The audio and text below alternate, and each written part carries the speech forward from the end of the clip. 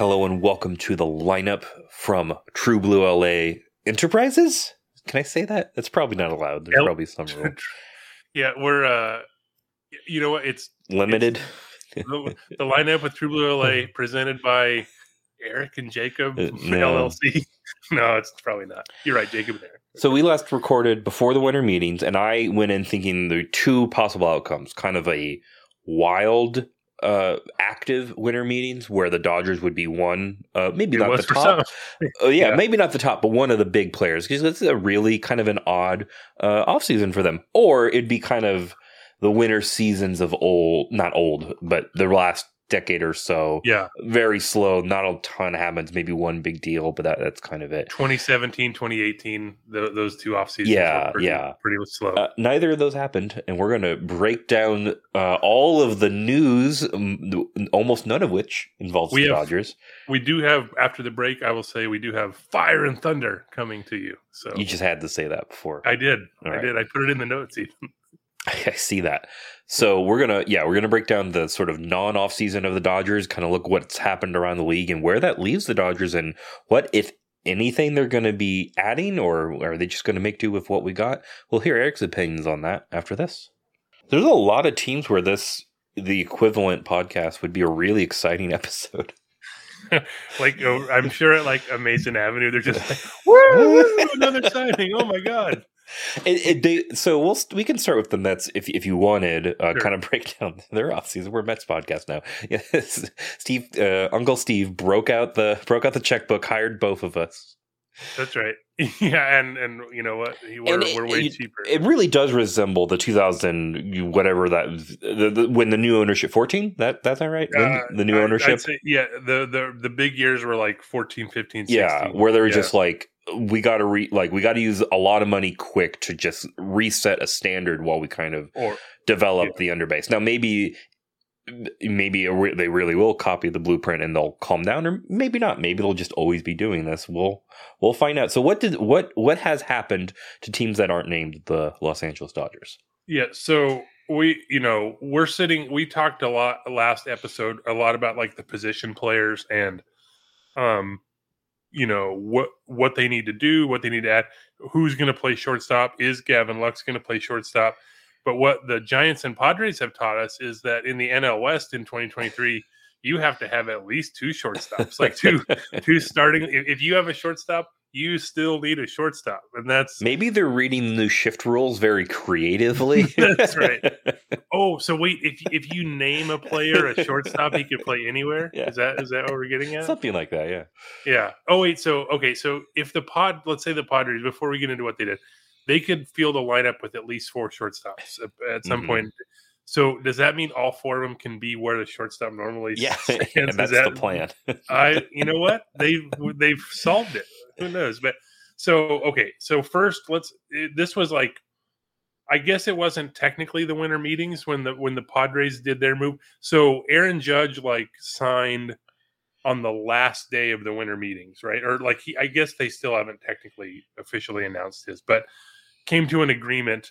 And I believe this happened twice in a way. Like the night before, it was like, well, okay. Oh, we haven't talked about Arson Judge. Because John Heyman got ahead of his skis and reported, quote, Arson Judge to Giants. And then, so that's hilarious in itself, right? Like, just a typo, ha ha ha. Then he corrected it, Aaron Judge to Giants. Then, within a few minutes, wait, you know what? Turns out I jumped the gun on this one or whatever. Got bad info. My apologies. So, and then by what you could say, he stoked the flames to get the Yankees more involved, I guess. And he ended up signing with the Yankees the next morning for 9 years, $360. This is a theme we'll get to in a little bit, but that was sort of the closing of the winter meetings, roughly. And then the Padres at once it was said they had a last minute offer and were I guess reportedly offered more. I believe their offer was $400 million, and there might have been shenanigans involved. They were also said to have offered Trey Turner more money than he signed with the Phillies. So the Padres are sitting there holding out their money, going, hey, take this money. And so, but after Turner and Judge, I guess they could do the same for Correa or whatever. But then I guess it was Friday night. I don't remember the exact date of this, but then all of a sudden they're like, we got Xander Bogaerts. Okay. So they signed him for, what was he, 11,280? Yeah. And I remember when we first kind of did an off-season look ahead, I went, I did pick Dansby Swanson to be signed by the Dodgers. I'm sort of doubting that at this point, considering they haven't been really talked about with any of the other shortstops. They do really seem to be committed to Lux. At least, from what we can publicly see. But I remember reading up also, hey, Xander Bogaerts would be a good idea because it'll be a shorter term deal. That's right. He'll be a lot cheaper. But here's the deal, though. That's about right where I would have pegged his average annual value over a quote unquote normal contract. But this offseason's been weird. But we'll get into the whole thing. But so that was one, the Giants, so the Padres. So you might know they have Ha-Sung Kim, who played shortstop. He's their best defensive shortstop.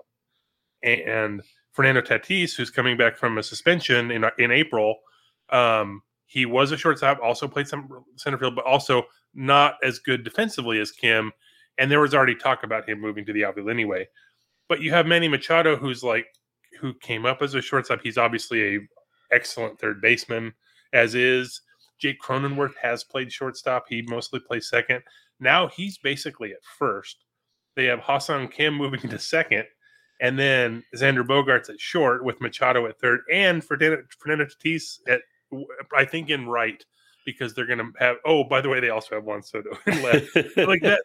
That's pretty ridiculous. So they were good before, but it's just okay. That you made your point, San Diego. You're very good. We get it. But so that's one thing, and then then the other sort of tease came. I guess this was Monday night, where Ken Rosenthal had a call. He's been doing a lot of I like the style of these, especially since right before the winter meetings.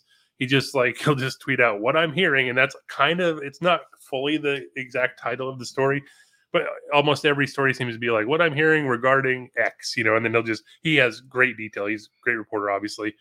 But then I think he and Andy McCullough and at least one other writer there, maybe it was Dan Hayes, the Twins writer, reported that not the Giants, the Mets were also in on Carlos Correa.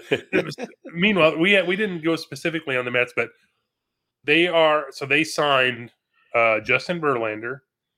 They brought back Brandon Nimmo for 8 years, $162 million. They signed Jose Quintana. They signed Kodai Senga, the Japanese pitcher, for 5 years, $75 million. They've signed, I think, 8 guys so far this offseason. Their payroll for next year for CBT purposes, I think, is estimated at around $345 million, which is by far going to be a record.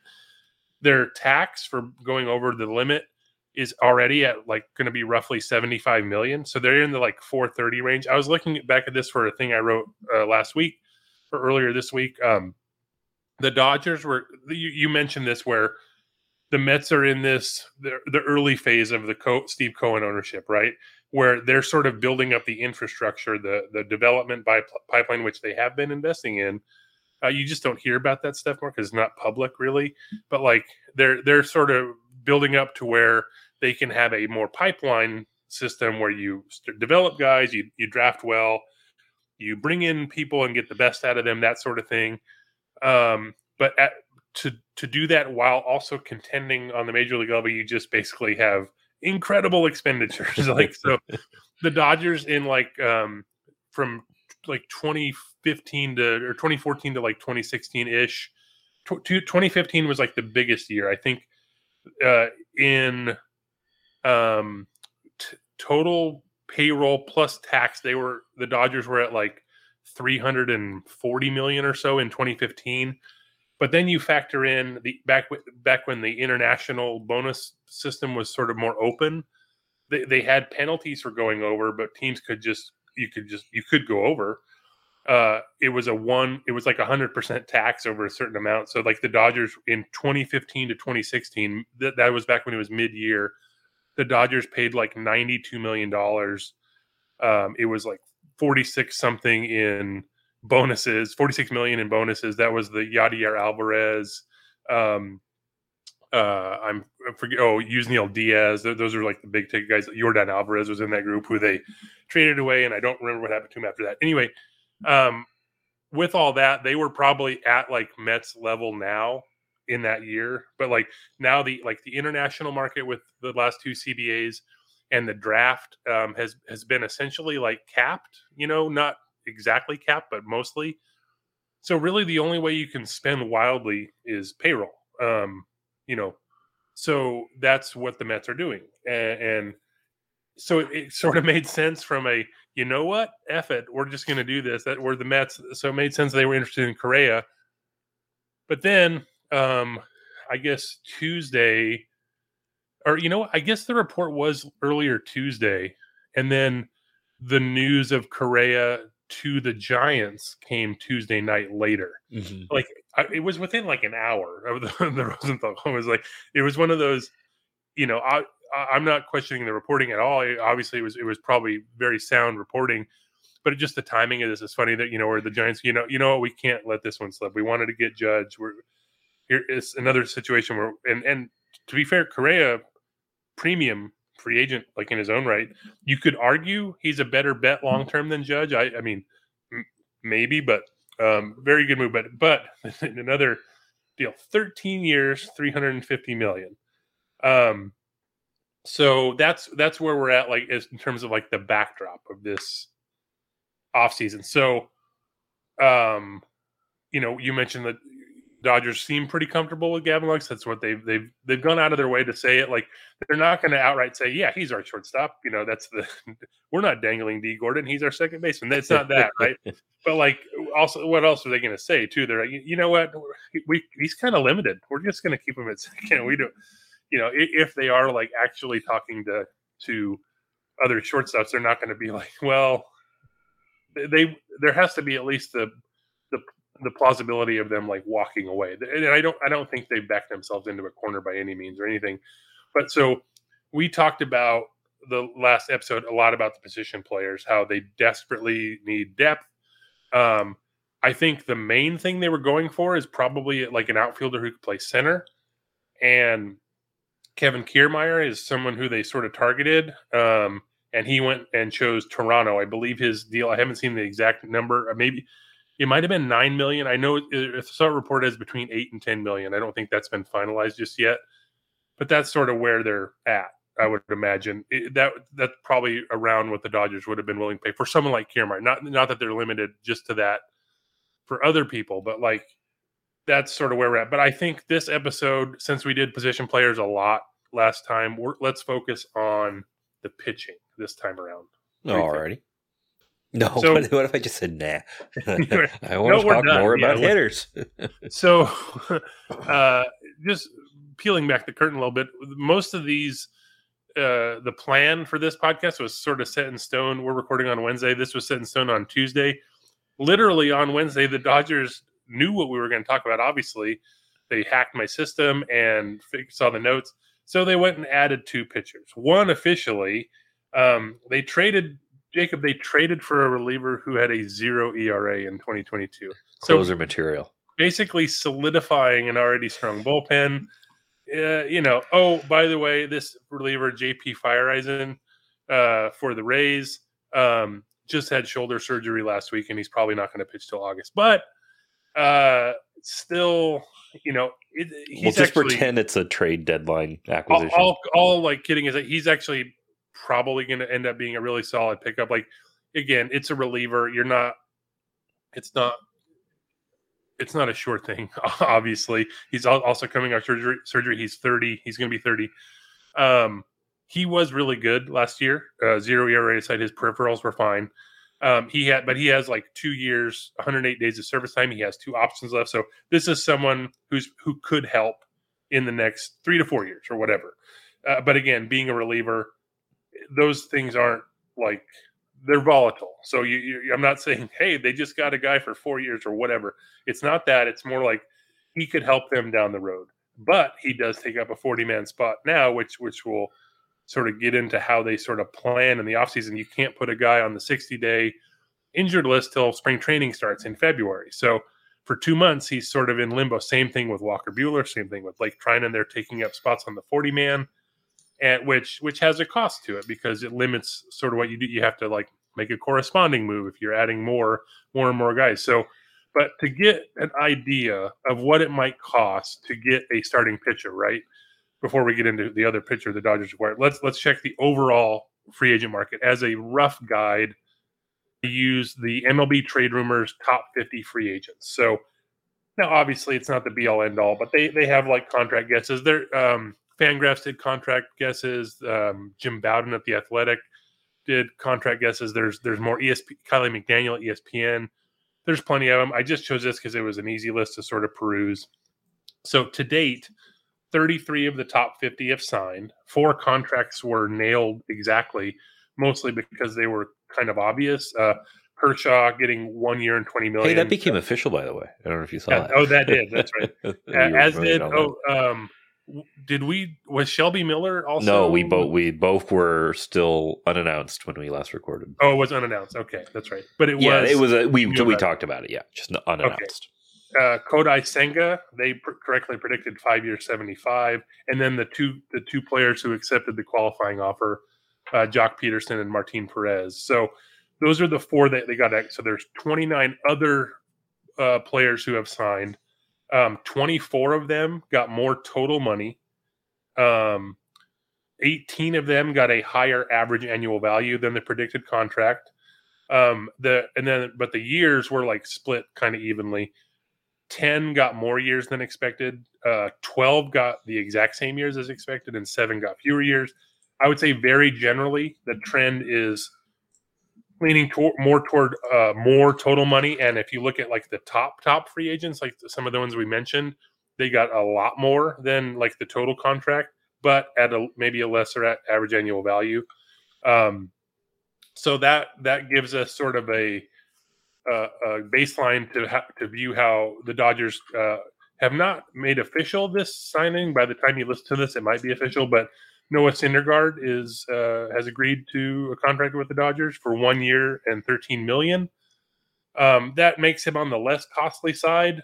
So of the group that have signed, only 5 of them got less total guarantee than the MLB Trade Rumors guess. So they had him at 3 years and $36 million.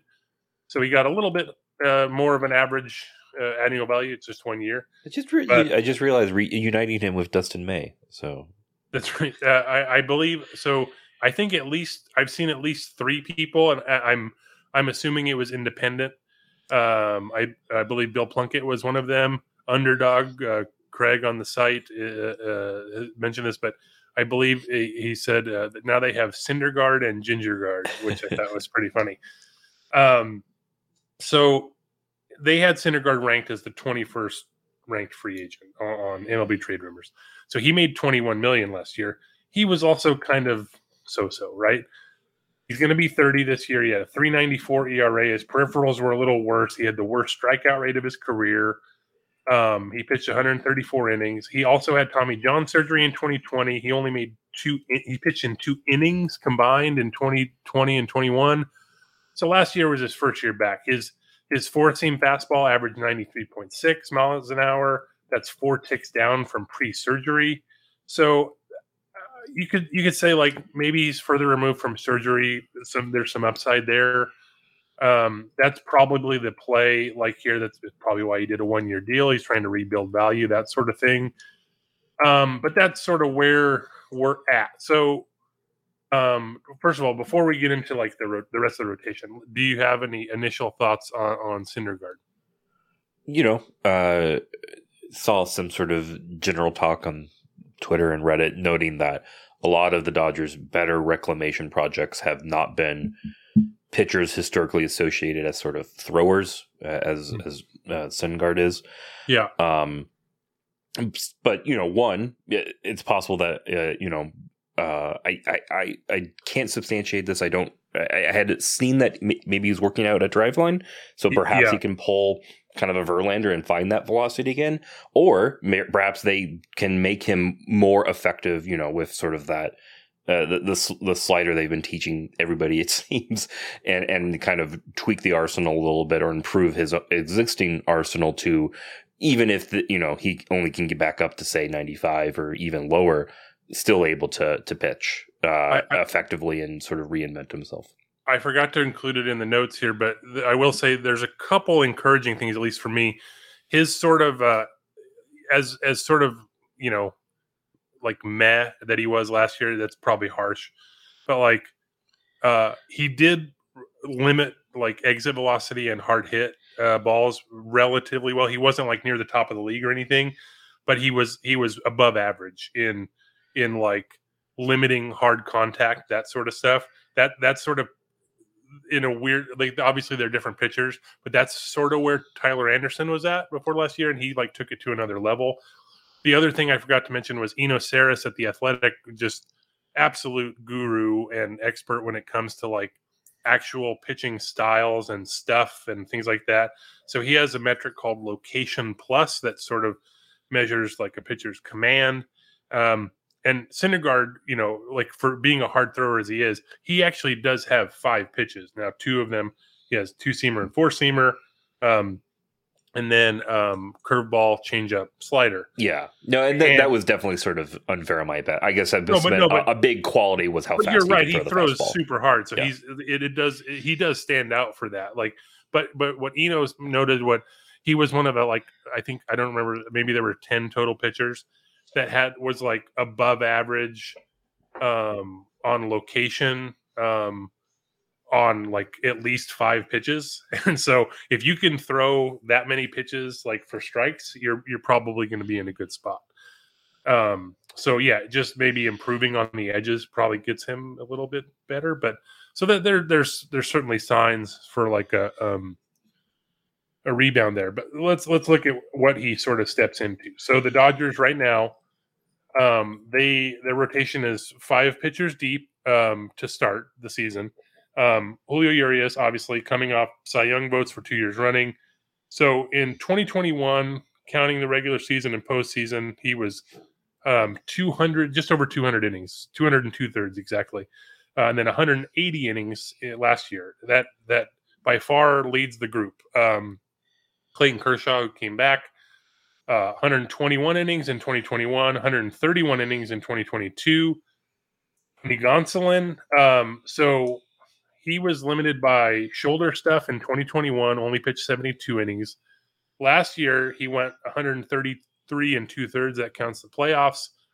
That was just shy of his professional high, which is 139 and 2/3 in 2018. Now, he was gangbusters until an elbow injury knocked him out all of September.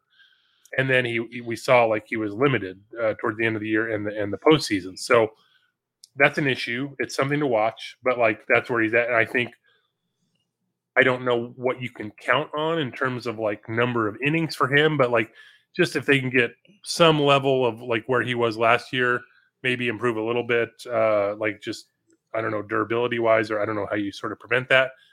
Then you have Dustin May, obviously, like easily like the best stuff on the staff, even if like Walker Buehler was healthy, even no matter, he has great stuff. But he's also coming off Tommy John surgery. 51 total innings last year, the majors and minors. This will be his like first normal off season in a little bit, so that's good. That's a positive. And then you have Syndergaard, who just had his first like sort of complete season since Tommy John, so maybe he's further removed, that sort of thing. So on the 40-man roster, they also have Ryan Pepio and Michael Grove, who started last year. And then you have, we've talked about like before, off the 40-man, Gavin Stone, Bobby Miller are probably going to make an imprint at some point. They're going to make starts. But before we get into the rest, let's say of these 5 pitchers, Urias, Kershaw, Gonsolin, May, Syndergaard, how many or how often will they pitch for the Dodgers in 2023? We're going to guess total starts and total innings by those 5. Okay. I'm playing with Do you want to go first? Do you want me to go first? I'm gonna let you know right now. I'm gonna be really boring on this. I read the head. I have a strategy. I'm ready to go. I thought you were gonna be like 162. No, I'm gonna. So, do you want to go? How do you want to do this? Do you want me to do all 5? Do you want to do one pitcher at a time? No, just a total number. Oh, you can talk about your process to get to it. If you want. So I thought we were going to do each individually, and I was going to do 140 innings in 25 games for all 5 of them, knowing. So you'd be at 125 and 700. There you go. Yeah, there you go. Okay, so that's your guess. Yes. 125 starts. 700 innings. Okay. So I will say again, having planned this before they signed Syndergaard, we were going to guess the 4 and then figure out what was left after that. In my head, I had 100 starts and 550 innings for the 4. Mm-hmm. So I'm going to add. I'm going to couch it though a little bit, and so I'm going to say 118 starts. And then I'm going to say,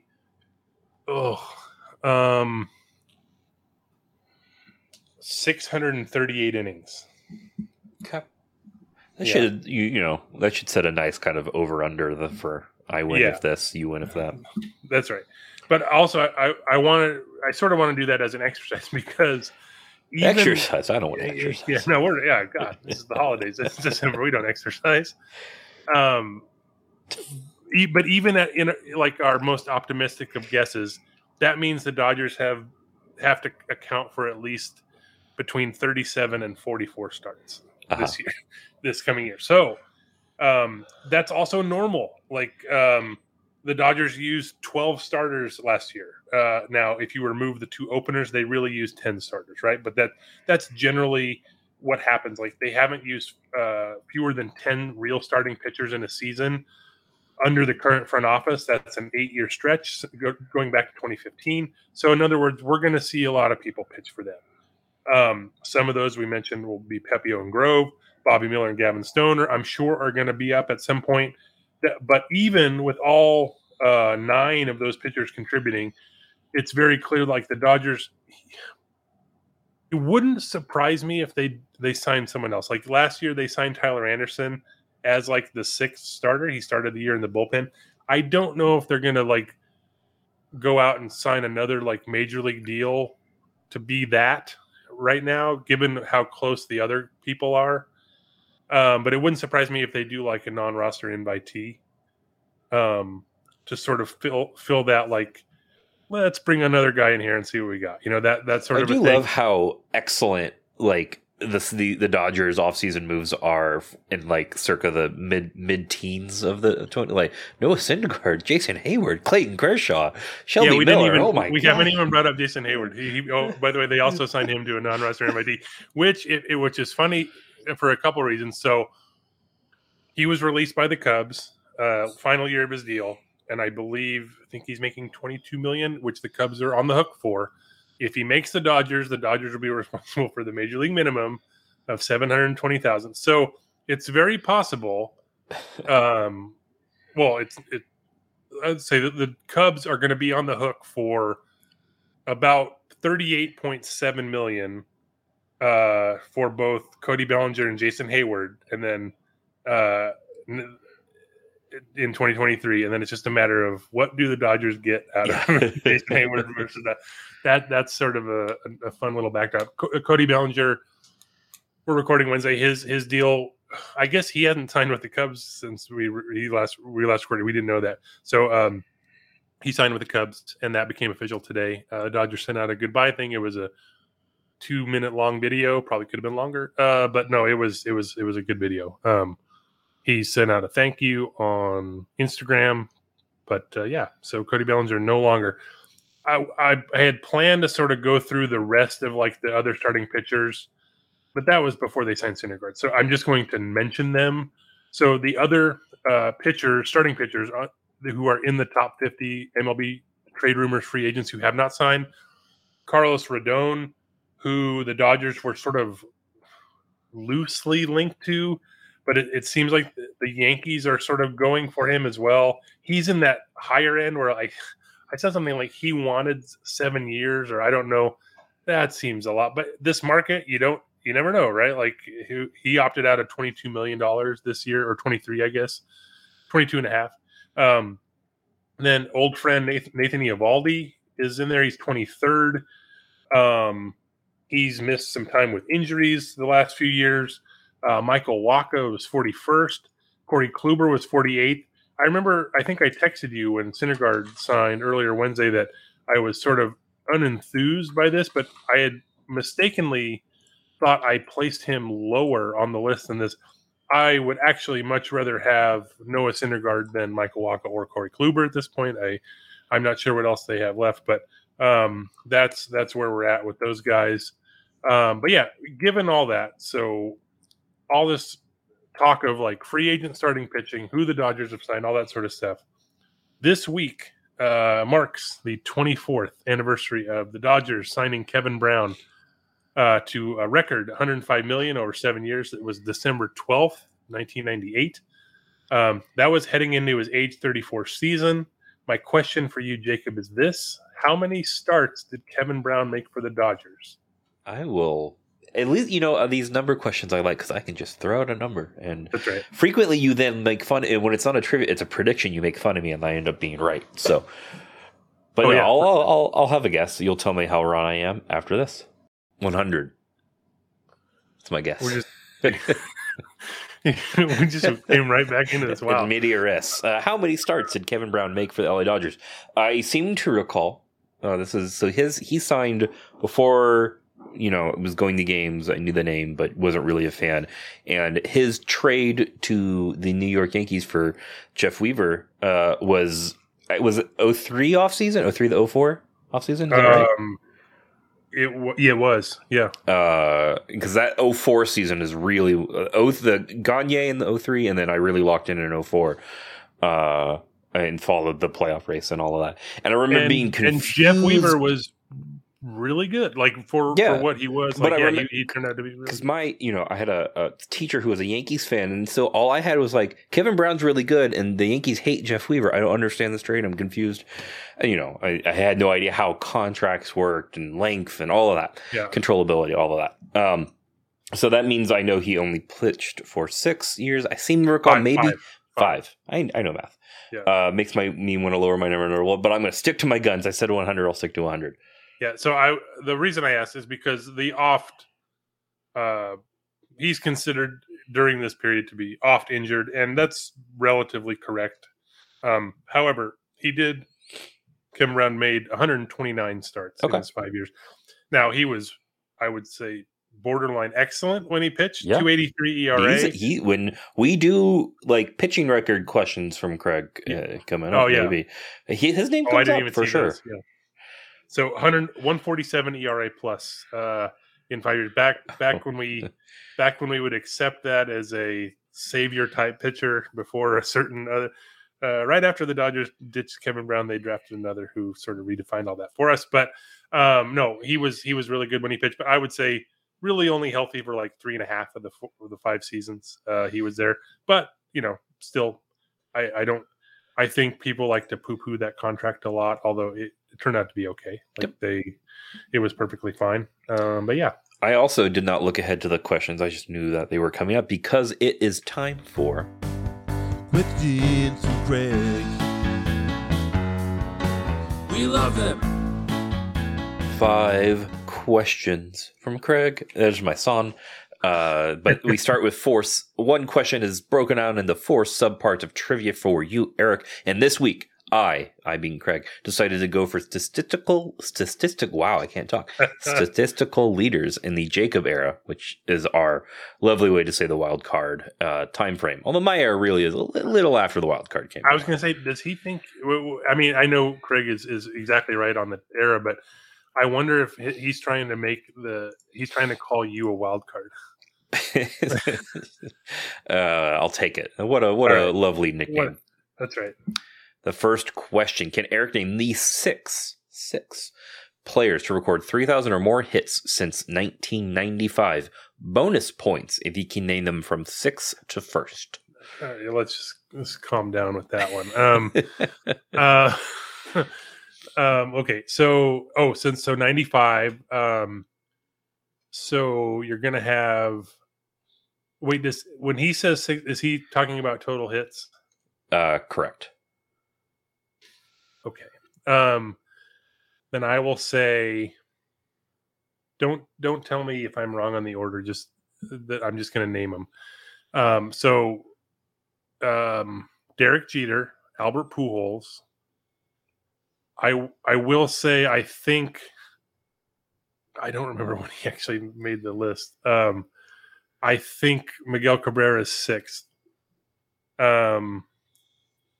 And I am having a lot of trouble coming up with the rest. But did he play long enough? Oh man. Now, this is players who only had 3,000 hits during this time period, right? Correct. Okay, because I think Craig Biggio made the 3,000 hit club since 95, but he obviously started his career before then. So, sorry. That is my way of stalling. Now, Ichiro. Yep. So this is where it gets tough because I'm having a real hard time now. The only other person I could think of here is, and I'm not even sure he reached this, was maybe Adrian Beltre. Yeah. So yes, I remember his celebration very distinctly. So okay. And he's actually 3rd for what it's worth after Pujols. Wow. Isn't that wild considering how he could 1 year wonder when he left the Dodgers. and down period in Seattle, except that was the sort of perception. But I guess when you start playing when you're 14 or whatever he was, so then you add up some. No, he was really good.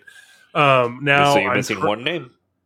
Yeah. Oh boy. So someone in. Oh God. 3,000 hits. Here's the deal. You really can't have started like Cabrera started in 03 or 02. So you have to, and Jeter was literally 95.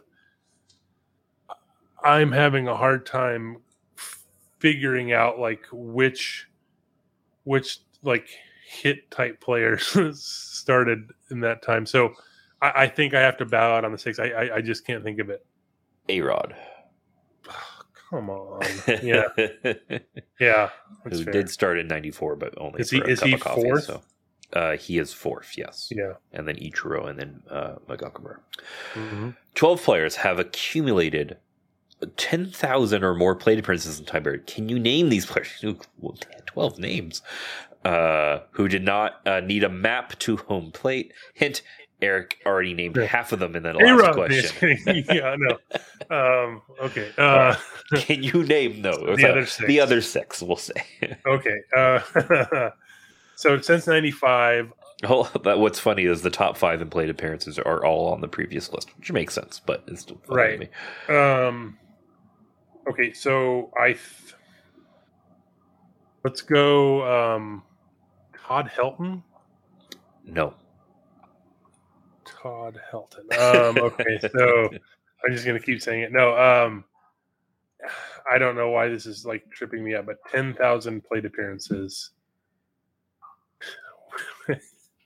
When all you need is a knife. For some reason, I'm thinking of the song "Ironic" in my head right now. Oh my God, 10,000 plate appearances. So, I don't know why this is tripping me up.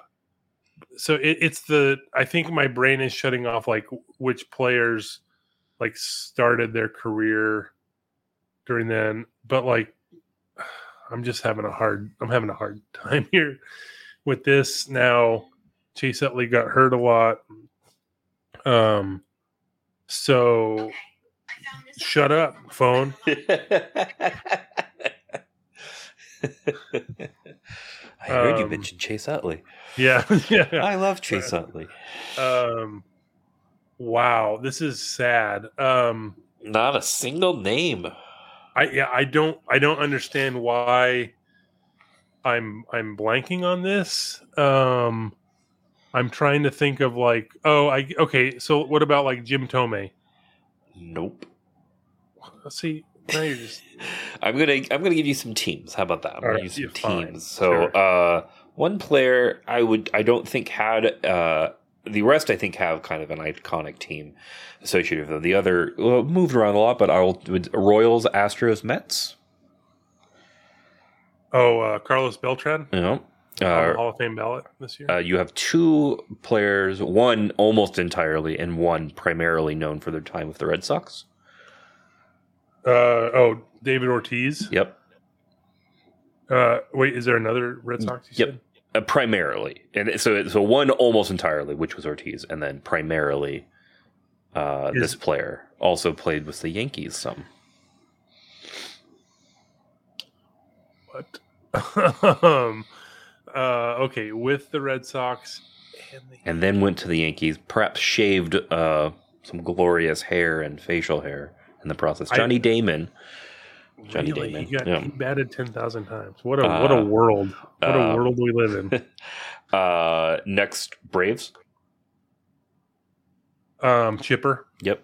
Next, Phillies. Okay. Oh, Jimmy Rollins. Yep. Yeah, he would have got that. And the next, You should have said Dodgers. I would have got it. No, just kidding. how about this? Next, I'm going to do the same thing. Phillies, but played for other teams, including the Dodgers.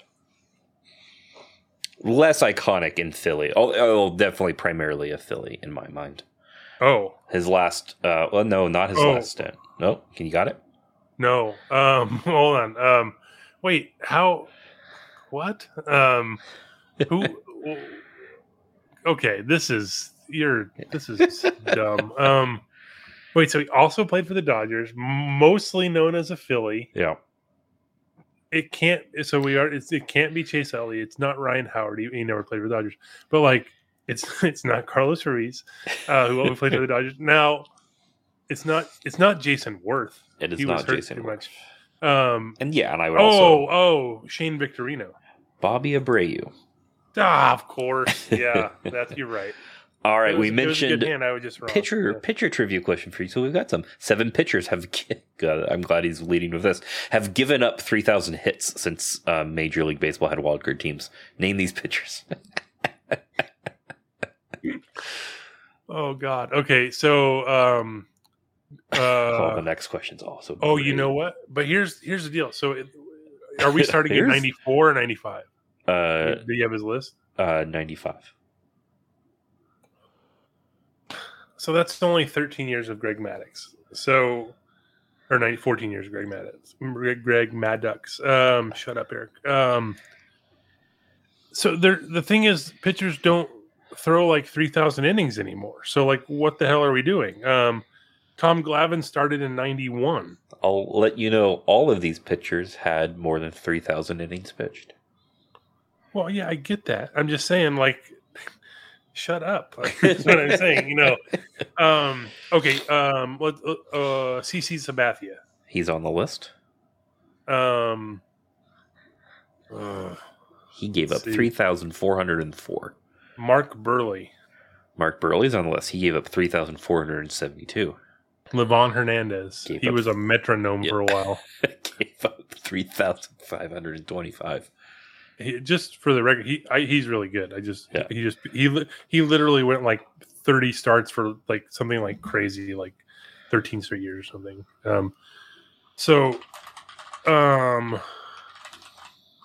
All right.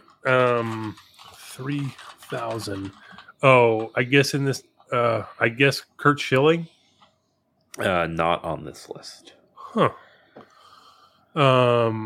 Pedro didn't pitch 3,000. But even if he did, he probably would have had to pitch 4,000 to give up 3,000 hits.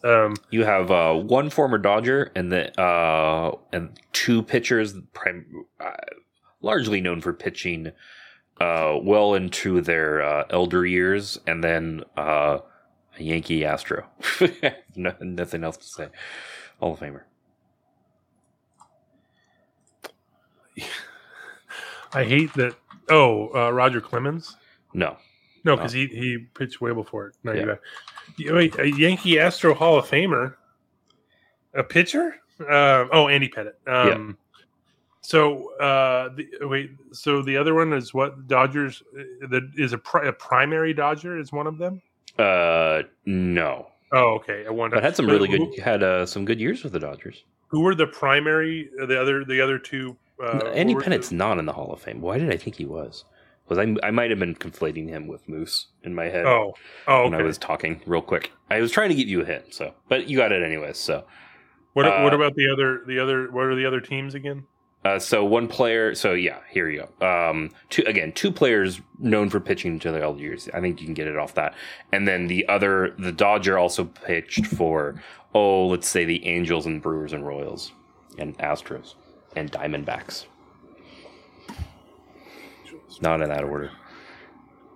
The order would be Royals, Brewers, Angels, Dodgers, Diamondbacks, Astros, Royals. What? Zach Greinke. Okay, but what was the other team though? I didn't hear you on the other. The other two players. I did not give you teams. I just mentioned Sorry, that they one pitched until he was 49, and one pitched until he was 45. Oh, so Jamie Moyer is 49, and Bartolo Colon. I'm about to say one has the most famous home run in Mets history. Yeah. Nice. 6 pitchers. I love this question. Forgive me for loving it, but man, you're going to hate it. 6 pitchers have allowed 250 or more stolen bases since 1995. Karen, Eric named these pitchers who let runners take that base so easily. So I don't have this in front of me, but I know Noah Syndergaard used to be really bad at allowing stolen bases. Now he's certainly not in the 250 group because he hasn't pitched enough. But that, for some reason, that made me think of him. So let's say, given 250 steals, I will say first place in this list is by a good amount, and it does make sense if you think about it. That might not be a hint, but I did want to say it. It does make sense. Like, what is... I was going to say, like, well, Jim Abbott was kind of done by 95. No. What do you mean makes sense? Like, wait, okay, all right. No, because he didn't do it. I'm the only... For some reason, I just have the tornado wind up in my head, so I'm just going to say Hideo Nomo. Hideo Nomo gave up 300 stolen bases. Nice. Okay. Not the leader, though. The leader has 436. I was going to be fair, though, he did go from the stretch when he didn't have the full windup when runners were on base. But wait, 436 or something? Yep. Okay. Pettitte had a great pickoff, which is a balk because he's a left-hander and they all cheat. But who are these? Is it Bartolo Colon? It is not. Is it Jamie Moyer? It is not. I'll let you know. Derek Lowe is on this list at 249. Just missed it. Man, I am having a hard. Ted Lilly. Nope. I'm going to give you one more guess. Yeah. Do you have any other hints by chance? The player in first is a Red Sox. Tim Wakefield. Mm-hmm. See? Nice. Yeah. Now, you know what? That does make sense. I forgot, before we get into the other trade questions, Bruce Levine, Chicago reporter, his deal, because I just saw it retweeted again earlier today. Cubs make Bellinger deal official. 1 year with a mutant option. That was his entry into the type. Did you ever play like the SNES or N64 era baseball games out as a knuckleballer? It was fun. Oh man, I don't know. I didn't. My main 2 games were Baseball Stars, and then I forgot there was like a a PC baseball game, which I forget which one I played. You're too old to have mid-90s. appreciated backyard baseball, which is a shame. I Favorite of the Cespedes barbecue guys, big favorite of mine. Yeah, I'm aware of Pablo Sanchez. That's the name, right? On there. When I lived with my brother and his family for part of like 2001 and into 2002, and so a couple of their kids were playing that, so I would see it and I was aware of it. So like I'm not that. I'm hip, as the kids say. No, yeah, I'm aware. So I'm just going to give you the names unless you wanted to throw one more out. Oh, I do not. Greg Maddux, yeah, H.A. Burnett, Randy Johnson, and then John Lackey. Nice. All right, and moving on to non-trivia questions. You did did not do so great. Nope. If there is one thing that a Friedman construction team has done since 2015 is hand the ball to pitchers who have little to no Major League Baseball experience. Perhaps the Dodgers are waiting for pitchers who will take a one-year deal. Wait, he's saying they have not done, right? They have not done that. Yeah, you tell me. I'm reading it as it's written, my friend. Perhaps the Dodgers are waiting for pitchers who will take a one-year deal. Hey, were these sent before? They were. Yeah, they were sent before Syndergaard. Look, Craig knows what he's talking about. Right. As opposed to even these 2-year deals that Shaman and Ross Stripling got this week. Both of them signed with the Giants, by the way. 2 years, $25 million, both. Do you expect more NRI pitchers with shots for the Dodger rotation, or is there a big signing or trade to expect for the rotation? So I think Syndergaard ends up being the quote unquote big signing in that regard. Ooh, yeah, right. And I do think, like, I don't think they are going to necessarily. I guess unless someone fell to them, but I think it's going to be some like a non-roster invitee type, maybe. But like I can't see them. I think they're just so with Syndergaard, which is not official at the time of recording. They're going to have 39 players on the 40-man, with needing to, like we mentioned last episode, add probably at least 2 to 3 position players still, and you can't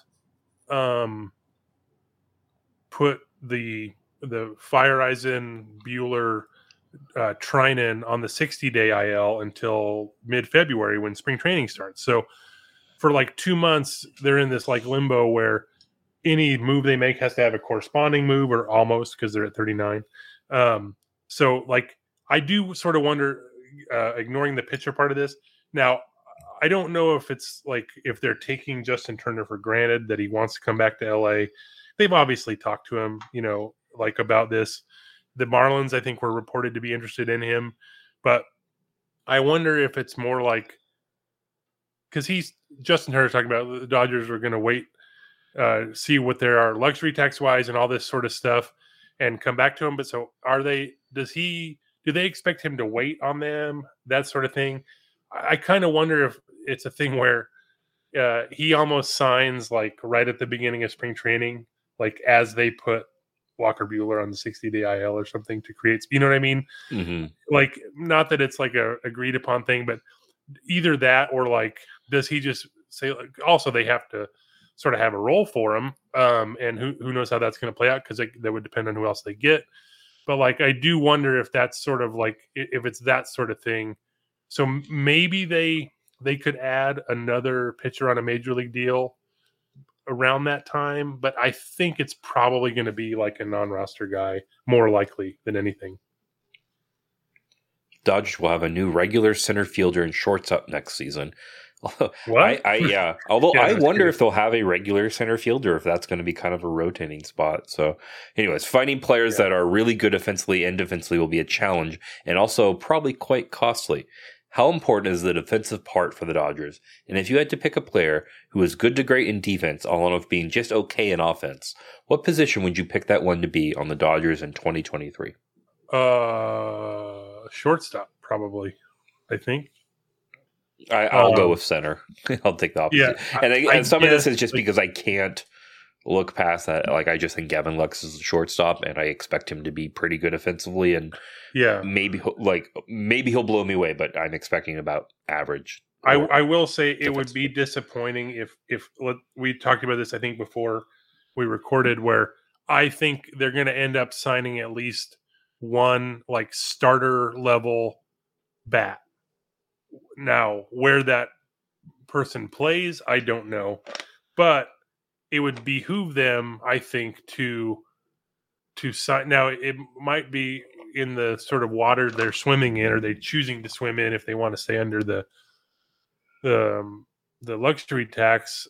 Now, if those players might be flawed, like it could be like a JD Martinez who's really good hitting, but terrible in left if they have to play him there, and also played not exclusively DH, but I think he started 139 games at DH in 2022. Now, I'm just using him as an example. I think they would go more for probably like an Andrew McCutchen, let's just say, because I think they've been rumored to him. If they sign him like on a 1-year deal or like a 2-year deal or something like that, and have him sort of as the left fielder in this case, and then you're moving around guys based on everything else, I don't know. I can't think of a free agent out there who's like really good defensively that would sort of solve this problem. I guess if they would have gotten Kiermaier, center field defense, like, not that he would have played every day. He's also coming off of surgery himself. But like center field defense would have been at least shored up to a point to where, and obviously Trace Thompson can play there. Chris Taylor can play there. Chris Taylor can also play the middle infield. And I think with Taylor, it's more, he's always like the guy who, okay, where do we need the extra guy or whatever sort of thing. I don't think you set him to a position, but I think if they shore up one of the other positions, maybe it makes it more palatable to be like a little bit flawed in the other spots, defensively, if you like have a strong enough offense or whatever. So I don't know. I guess shortstop to me makes sense just because if you have Lux at second, I think it makes them overall better. Like the sort of up and comer there is Michael Busch, but like maybe later in the year, that sort of a thing with him. So it's not like he's going to be on the opening day roster or anything. So that's where my head's at on the shortstop part. Like, I also don't know. I know the Dodgers were, everyone's talking about like the Brewers. Maybe they're not going to trade Willy Adames or something, which I get it. It makes sense, but that would be someone who maybe the Dodgers can be interested in. And then you could also keep Lux at second. I do wonder. I was looking into like maybe Luis Urias from the Brewers, who has like I think 3 years left under team control or under arbitration. Excuse me, but he is not like a world beater by any means, but he would be more in the range of like guy they bring in as the sort of like super utility infielder. He could play second, short, and third, and average-ish bat. Like that would work, even if he doesn't like start every day. So something like that, I think, would make sense, and that you can even like still have Lux at shortstop in that case, and then just move Urias around. If Michael Busch is ready at some point, you can call him up to bat occasionally at second, and then move Luis Urias around as needed. I don't know. I'm thinking outside. I'm just thinking out loud here, but that's sort of where my head's at on that one. If you were the head of baseball operations for the Mets, Phillies, or Braves, how much does winning the division concern you? I mean, do you look at trying to beat the other two NL East teams, or is it just finishing better than the second place NL Central team at the goal? I think you try to win the division as much as like, after the fact, people would say like, oh, well, the Dodgers had 5 days off. The Mets didn't because they didn't win the division. But, you could look at like the Braves also lost the division series after having the 5 days off. The Mets, also had the opposite view. They lost the division even though they tied with the Braves, and then they lost in the wild card round, and their season was over before it even started. Like instead of even getting there, so I think the goal is to win the division, and you just try to set yourself up with the best possible situation there, where you can set your rotation. Like the Dodgers, obviously, they were set up the best in terms of going into the playoffs. They just didn't play well, right? Like you also have to play well, but the best way to try to set yourself up to that is by having the players who play well more often than most. So, and that's by just having the best regular season team. So I think you just go for winning the division and sort of adjust accordingly depending on how the season goes. One of my nieces has always liked noodles in almost any form, pasta, ramen, or in this case, pan-fried. She likes them more than almost any other food item. Is there a food item that either of you can always remember liking to the point that if it was on the menu or someone asked what you wanted, the food would immediately come to mind? Does pizza count here, or is that like more of a finished product, or like because I think that counts. I think it's probably pizza for me. I can eat pizza like pretty much any time. I think, especially if it's on a bagel, in bite-sized form. But yeah, I like that, or tacos. Like I don't know, like yeah. No, if I just had to pick one, it's pizza. Like I think that's probably my go-to for this. Dagwood-esque for me, sandwiches. Oh, nice. Especially sub sandwiches or hoagies or whatever you want to call them, sort of on a roll. But really, any sandwiches where that has reputation has continued for me for a while now.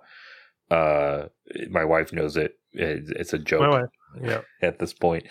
It's just sandwiches are so great. I love sandwiches.